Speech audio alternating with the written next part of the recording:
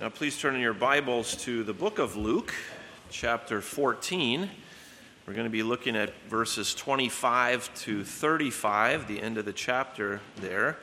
This is on page 1203, again, if you're using the Pew Bible. The congregation has been looking at a number of parables this fall, and my plan is to preach on this parable this morning and then to begin a series on the book of Judges next week. So Lord willing, we'll start a new series working through the Old Testament book of Judges. Parables, as we've seen, are a powerful way to teach important truths about our Lord and His kingdom using verbal pictures. And this morning we come to two small parables that are sandwiched in some teaching here about what it means to be a disciple of Jesus Christ. And so these parables are helpful to us as they remind us what's needed if we want to claim the name of Christ, if we want to be His servant. So let's give attention now. This is the Word of God. Now great multitudes went with Him, and He turned and said to them, "If anyone comes to me and does not hate his father and mother, wife and children, brothers and sisters, yes, and his own life also, he cannot be my disciple. And whoever does not bear his cross and come after me cannot be my disciple. For which of you, intending to build a tower, does not sit down first and count the cost, whether he has enough to finish it? Lest, after he has laid the foundation and is not able to finish, all who see it begin to mock him, saying, 'This man began to build and was not able to finish.'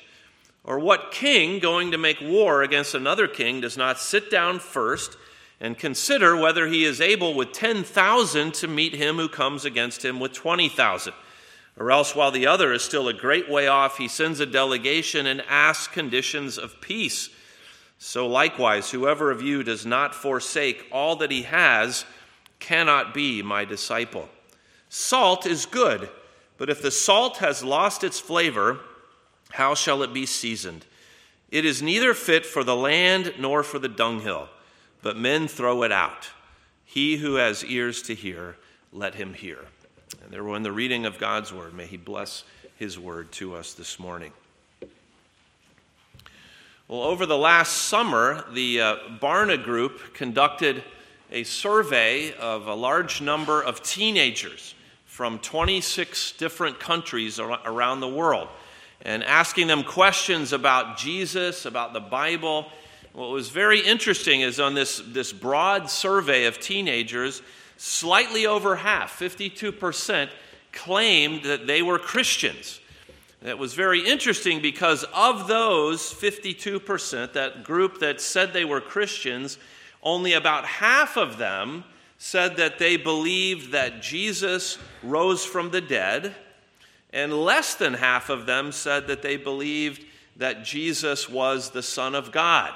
So a great number of people who claim to be Christians are confused about very basic aspects of the Christian faith. So perhaps surprisingly even more drastic was the huge gap between those who said they were Christians and those who also said that they had made a personal decision to follow Christ. And even lower was the number. It was 9% who read their Bibles regularly. So the take-home from this is many people who are willing to say, yes, I'm a Christian, who do not live in any way or think or act like Christians. There's a massive gap there. And that is exactly what Jesus Christ is addressing in this parable that we have before us today, in this passage. He had gathered a lot of people following Him. In this part of the book of Luke, from around chapter 9 and through most of chapter 19, the commentators call it sort of a travel journey that Jesus is taking. It's a journal of His travels as He works around in Galilee. But He's moving ever closer to Jerusalem and to his ultimate death. And so this narrative of his travels recounts Jesus' healing and teaching as he moves toward his death. And as he's doing this, he's gathering many, many followers. As verse 25 in our text said, the multitudes were following him. And so all these people are coming around, and many of them want to hear Jesus teaching, and they want to see Jesus do miracles, and they want maybe healing or their relatives to be healed. But Jesus then is telling them what true disciples look like. It's not just people wanting things from him. It's people who have given their lives over to serve him. So this is a message for people in the church, people who claim to be followers of Christ. And the message that we need to hear this morning is that being a Christian means ultimately dying to yourself for the sake of Christ. Dying to yourself for the sake of Christ. But you and I can take tremendous comfort in the fact that Jesus Christ counted the cost and paid the price himself so that you could be one of his disciples. And children, if you want to draw a picture this morning, you might draw a picture of this man who starts to build a tower and is not able to finish it. And let's listen for what Jesus is teaching us through that little parable. Well, there is an outline in your bulletin if you would like to follow along. The first thing we want to notice is that being a disciple of Jesus means putting him above all else in your life. So Jesus, as we said, has this great multitude following him in verse 25. And in verse 26, he confronts them and he says, if anyone comes to me and does not hate his father and mother, wife and children, brothers and sisters, yes, and his own life also, he cannot be my disciple. You are not able to be a disciple of Jesus if you don't hate these certain close relations. Now, what is Jesus saying? We know that Jesus isn't advocating hate. Jesus tells us in other places that we are to love even our enemies. He criticizes the Pharisees for not properly loving their parents. So, no, children, we are not to hate. We are not to take away from this message. It's okay to hate people. Jesus is here using a figure of speech in which he's trying to emphasize the relative concern that we should have for our loved ones versus our love for him. Perhaps this is more clear the way he says this in Matthew 10, verse 37, which I've included in your bulletin.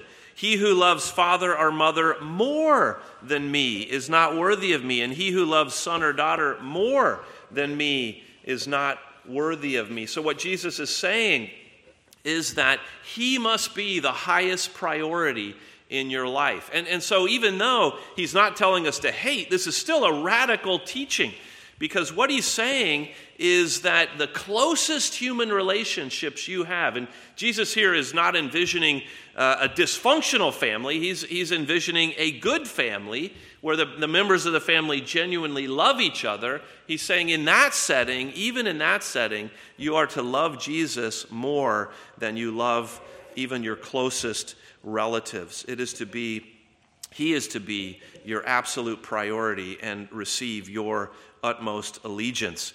Quoting from commentator J.C. Ryle on this, he says, we must choose rather to displease those we love most upon the earth than to displease him who died for us on the cross.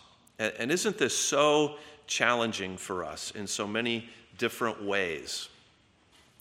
When the family reunion comes into conflict with going to worship, and family members want us to do, or maybe want our kids to go off and do something that we're not quite comfortable with. And in many different ways, your allegiance is tested. Who do you love more? Your extended family, even your own children, or the Lord? And this is one of the challenges that I think anyone in a family faces. But realize when Jesus puts it this way, he wants all of us to be thinking, whatever it is in the world that I hold dear, that I love, that has to be secondary to my love for Jesus Christ. This is what he's saying, that this is what it means to be a follower, a disciple of Jesus Christ. It would affect everything that we do, our attitudes, the way we think, our words, our actions, our goals in life. Being a disciple of Jesus, being a Christian, means putting him first in all things. Secondly, though, we see it's even a little bit more radical. To put Jesus first in your life, you have to die to yourself. So at the end of verse 26 there, he says, yes, the man must hate his own life also. Of course, we know our natural inclination is to love our life. Paul says in Ephesians 5:29, no one ever hated his own flesh, but nourishes it and cherishes it. Our instinct is to protect and preserve our life. If you see something coming at your head, you're going to duck. And nobody has to tell you often if you see something flying at your head, duck. You do that naturally. You do that instinctively. That's because our whole lives, in some sense, are bent toward preserving ourselves, protecting ourselves, and providing for our wants. And Jesus is saying even your own life has to take second place to the Lord Jesus Christ. But he says even more graphically in verse 27, whoever does not bear his cross and come after me cannot be my disciple. And in another place, he actually says this earlier in the book of Luke. He says, bear your cross daily and come after me. Cannot be my disciple.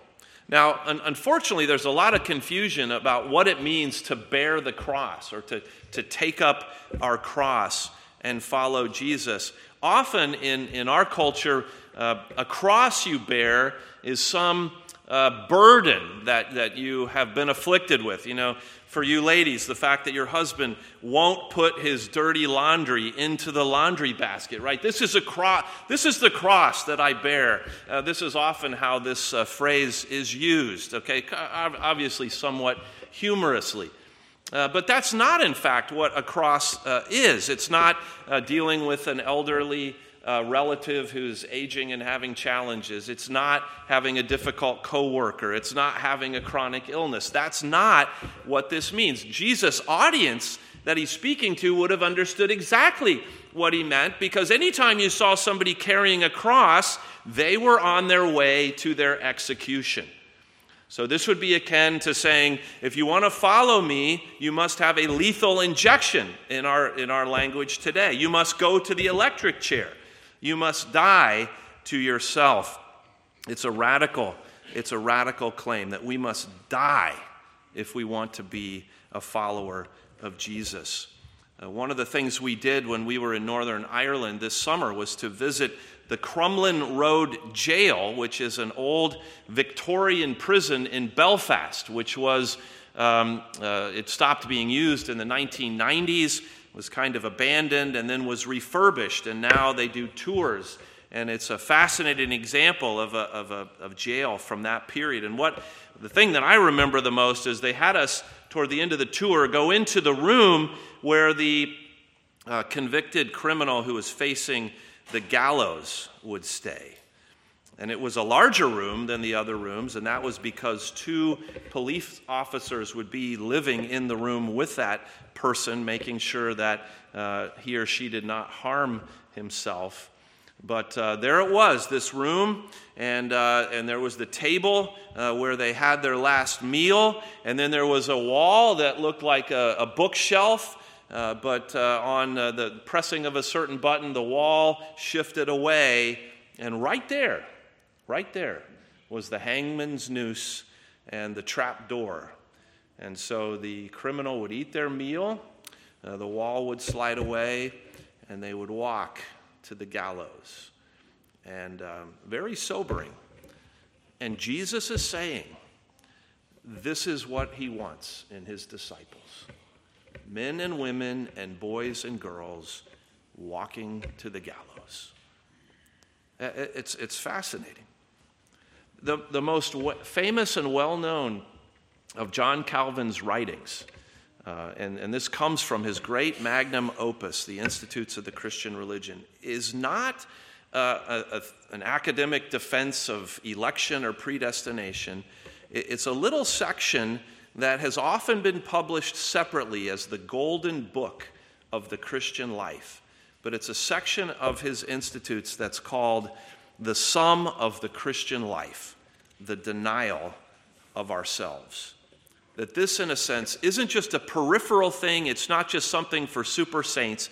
This is what it means to be a Christian, is dying to myself so that I can live for Jesus Christ. And this is what Jesus is saying. Jesus is saying, don't come to me unless you are prepared to die.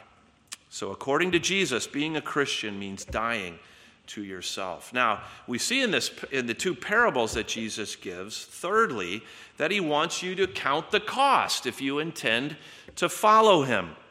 And you see this in verses 28 to 32. There was a humorous movie that was going around when I was a kid, and in it, this group of misfits joins the military, and so early in their training, they're all sitting around in a circle telling each other why they joined the military. And one of these soldiers, who's kind of heavyset, says, well, I hear you have this great 6-week weight loss program, and so I was coming in hoping to lose some weight. Now, you're thinking right away, this is not going to work out well. Like, anyone who joins the military thinking it's a weight loss program is going to be sadly disappointed in that situation. And similarly, Jesus is saying here, after he tells them, if you want to follow me, you have to die. You have to give up everything. You have to die to yourself. He then goes on to encourage them, okay, let's count the cost. All you people that are around me, let's have you think about that. So he gives them these two little parables in verse 28.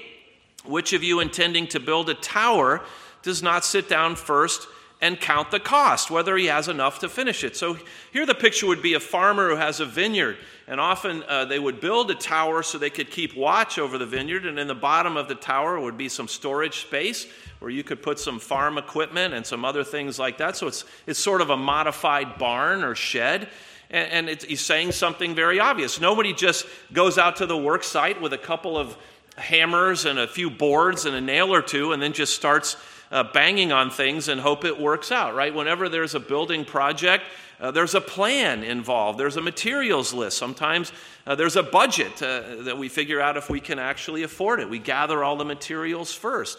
This is one of the reasons we're meeting with an architect as we try to contemplate how to better expand our facility. And it's a planning process that may take months or years. And so this is what Jesus is saying. He's saying you need to think about this. Verse 31, similarly, what king going to make war against another king does not sit down first and consider whether he's able with 10,000 to meet him who comes against him with 20,000? Here there's even more at stake than just the cost of building a little barn. Here you have men's lives, and you have enormous amounts of resources. And what king just goes out into battle without even considering, do I have a chance of winning this battle? Of course, no one would do this. And what Jesus is teaching here is how ridiculous it is for you to say you want to follow me, to claim you're following me, without ever actually considering what it means to follow me. And this is what he wants us to think about. J.C. Ryle says it this way: it costs something to be a true Christian. Let that never be forgotten. To be a mere nominal Christian and to go to church is cheap and easy work. But to hear Christ's voice and follow Christ and believe in Christ and confess Christ requires much self-denial.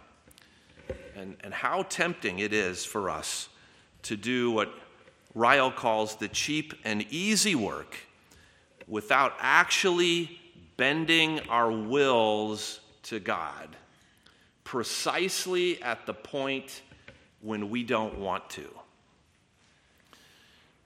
It's one thing to say, my dog is trained, because whenever I call him and have a biscuit in my hand, he comes.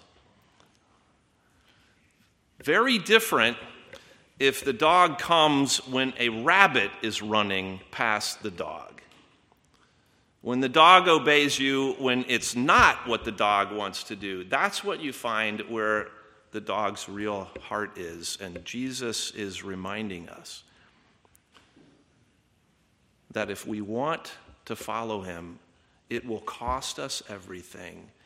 It will mean saying no to ourselves at the exact point where we don't want to do that, where Jesus calls us to do something other than what we want to do. Now, it's obvious from this text, Jesus would make a lousy American megachurch pastor. This is not a message that is one that is going to be warmly received. But understand, Jesus is interested in sincerity, not interested in numbers. And isn't this what actually happens in so many parts of the world, where a Muslim convert to Christianity, for example, has to consider, if I get baptized, I may be completely cut off from every member of my family. I may be mutilated. I may even be killed. Am I willing to do that in order to follow the Lord? Now, we say we don't face that kind of opposition here, and thank God we don't, but we do. There is a cost. And Jesus is saying to you, the cost is high. The cost is everything.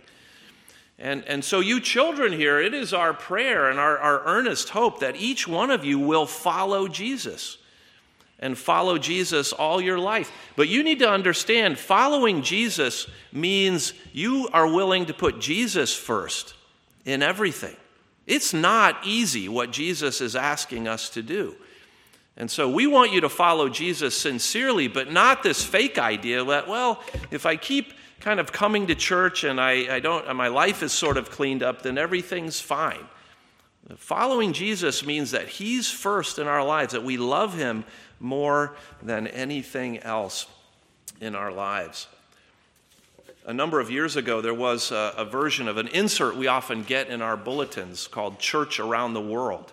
And it was fascinating because this particular issue had a little article about millennials. And it said, a study finds few millennials interested in religion. And I realize millennials are the cause of all the problems in our society, but according to the experts. But millennials would be about the 20 to 40 range right now. So apologies to those of you in that range. But this is what was so fascinating, because so few of them ever went to church. And one of the factors in the article was that millennials tend to be high commitment, a high commitment generation, and they see most of what takes place in churches as low commitment, so they are not interested. What a sad commentary on the church. How could the church, a genuine church trying to do what Jesus just said here, be a low commitment organization? That's an indictment. Jesus is saying, count the cost. Follow me, but recognize what it's going to cost you. Fourthly, he goes on to remind you that failing to give up all for Jesus will be even more costly for you. So yes, it's costly to follow him, but if you refuse to follow him, it's going to cost you even more. So he changes his metaphor a little bit in verse 34 and 35. Salt is good, but if the salt has lost its flavor, how shall it be seasoned? It's neither fit for the land nor for the dunghill, but men throw it out. He who has ears to hear, let him hear. So isn't this interesting? He goes on to say, it's like salt that has no flavor. And the whole purpose of salt is to have flavor. As he's saying, the purpose of being a Christian is to follow me wherever it leads. If the salt is not any longer functional, it's good for nothing. It's not even good to throw on the compost pile. And recognize Jesus is here talking about people. He's talking about people who are claiming to be his followers, who actually don't live in any way that looks like it should.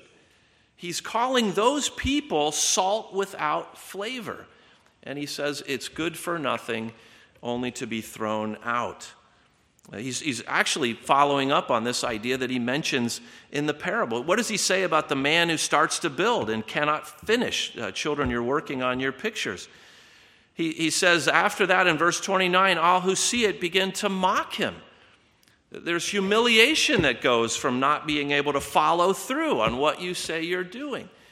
And of course, in that culture, being humiliated was a huge deal. This unfinished building stands as a monument to your lack of planning and your foolishness. This is what he's talking about when he says, this is the salt that has lost its flavor. So this is a solemn warning to us. We may be saying, Lord Jesus, if it costs everything to follow you, I don't think I can do it. Well, he's saying, if you fail to do it, the outcome will be even worse. You will be like flavorless salt. You'll be like the man who is humiliated. You will face eternity away from me and apart from everything that is good. This is why Jesus says in another place, those who come to him at the end saying, Lord, Lord, didn't we serve you in all these many ways? And Jesus will say to them, depart from me. I never knew you, you workers of iniquity. And Jesus tells us also, you either seek your life in him and then find it, or you seek your life in the world and you lose it. Matthew 10:39. He who finds his life will lose it, and he who loses his life for my sake will find it.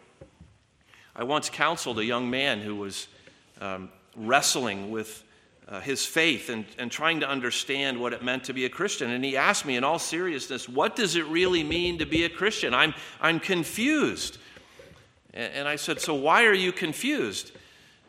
And he said, because the men in my life when I was growing up who said they were Christians didn't live any differently than the world and everybody else did. So what does it really mean to be a Christian? And you see how dangerous this is. If we claim to be Christians, but we don't live lives given over to him, we not only are living a lie ourselves, we damage people around us who look at you as supposedly an example of what a Christian is supposed to be, and yet we do not fulfill his love, his desires for us. And Jesus says that we will face judgment if that happens. So failure to give up all for Jesus is even costlier than giving it up to follow him. But finally, we need to take comfort in knowing that Jesus counted the cost and paid the price so that you could be his disciple. Look again at verse 33. So likewise, whoever of you does not forsake all that he has cannot be my disciple. It's impossible for you to be a disciple of Jesus if you do not forsake all that you have. And in light of this, I think some people hear the call to bear the cross as a challenge that we are to meet head on. Yes, people say, I like a good challenge. Bear my cross. This is in fact what I will do. But notice again how Jesus uses the parable. The man is not able to finish. The king with 10,000 is not able to meet the coming force with 20,000. So what is it that the king should do? What does the text say? He should surrender. When he says, when it is a long way off, send a delegation and ask for terms of peace. And this is in fact what Jesus is telling us. He's telling us that the right response is to realize you cannot do this, and that what you need to do is surrender, is to surrender. Quoting here from Glenn Scrivener, who talks about this, he said, Jesus doesn't want us determined. He wants us dead. He doesn't want us resolved. He wants us surrendered. We don't take up the cross as a sign of our self-denying piety. We take up our cross because we can't do the Christian life. Only he can. And this is the secret of how we become the kind of disciple Jesus wants. We put our faith in him, the one who counted the cost and who paid the price in full. And oh, what did it cost the Lord Jesus to come from heaven and to live as a human being and to suffer all the indignities as the creator of the universe, living in a human body where he was hungry and tired and where he was set upon by others, where he was arrested and accused of all kinds of things falsely, where he was tried and accused and beaten, and ultimately killed and faced the anger of God. That's what carrying the cross was for Jesus. It was literally carrying the instrument of his torture and death. And Jesus paid that massive price knowing it. He had counted the cost. He knew what he was getting into when he came. This is one of the reasons he's in such incredible anguish in the Garden of Gethsemane. He knows what he's going to do, and yet he willingly pays the price in the place of his disciples. So don't you see, Jesus is the man who builds the tower and completes the work. The scripture tells us he's building his church. He's the king who goes to war against the devil and wins the battle. And because Jesus did that, because he carried his cross, and because he was victorious, if you put your faith and trust in him, he gives you the grace that you need to know. You can't die to yourself. But Jesus, who died to himself, can enable you to serve the Lord with growing faithfulness. Paul writes in Galatians 2:20, I have been crucified with Christ. It is no longer I who live, but Christ lives in me. And the life which I now live in the flesh, I live by faith in the Son of God, who loved me and gave himself for me. In Jesus, we die so that we can live. You know, many people have come to Bloomington over the years to study with famous professors at the School of Music. We had a number of people in years past who came to study with Jenno Starker, a world-renowned cellist. And can you imagine somebody thinking that they were doing Starker a favor by becoming one of his students? And yet sometimes, isn't that how we think about the Lord Jesus? That if we become his disciple, we're somehow doing him a favor. When it's completely the other way around.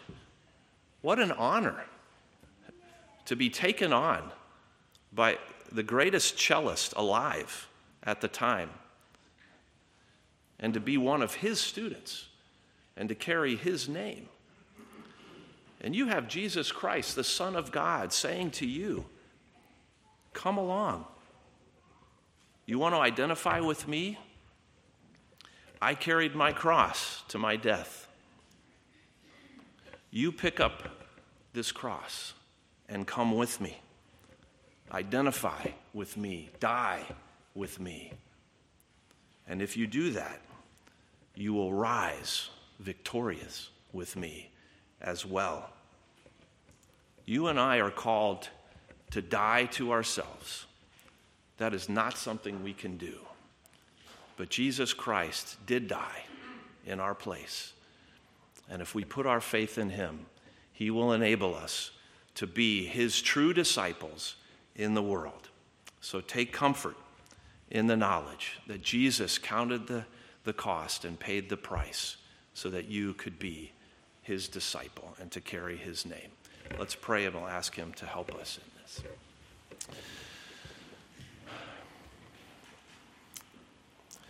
Heavenly Father, we confess that this command to carry the cross, which is found throughout the Gospels, is one that we often misunderstand. And we try to make it easy or something that is doable for us. And we pray that you would help us to see that this is not something we can do, but it is something that our Lord Jesus Christ did for us. And how we thank you that Jesus came knowing exactly what he was getting into. He counted the cost, and yet he came anyway and paid the price and did that in our place so that we could be forgiven, so that we could become his disciples, not by obedience, but by faith. And Lord, how we pray that our lives would reflect that we are, in fact, the servants of the Lord Jesus Christ. We pray for your Spirit's help, Lord. Help us to do what you're calling us to do, to say no to ourselves and to say yes to Jesus, to make him more and more our highest priority, even above our loved ones in our family. Lord, we pray that by doing this, you might be honored and glorified among us, and that we might know the blessing of identifying with the Son of God, the Savior of the world. We pray these things in his name. Amen. And now we will respond back to the Lord in song, this time singing from Psalm 44, selection A. So we'll be back in the blue hymnal again. 44A speaks about the people's work in conquering the land. We read about that earlier in Deuteronomy 6. But notice that in this song, they reflect on the fact that although their ancestors did actually fight in all these battles, it was God who was doing the work. And because of that, in stanza 4, he says, "No trust will I place in my sword or my bow. We will boast in the God who saved us from the foe." We come as those called to serve the Lord wholeheartedly. We recognize that it is only because of his grace that we can do that. Let's stand and we'll sing our praise together.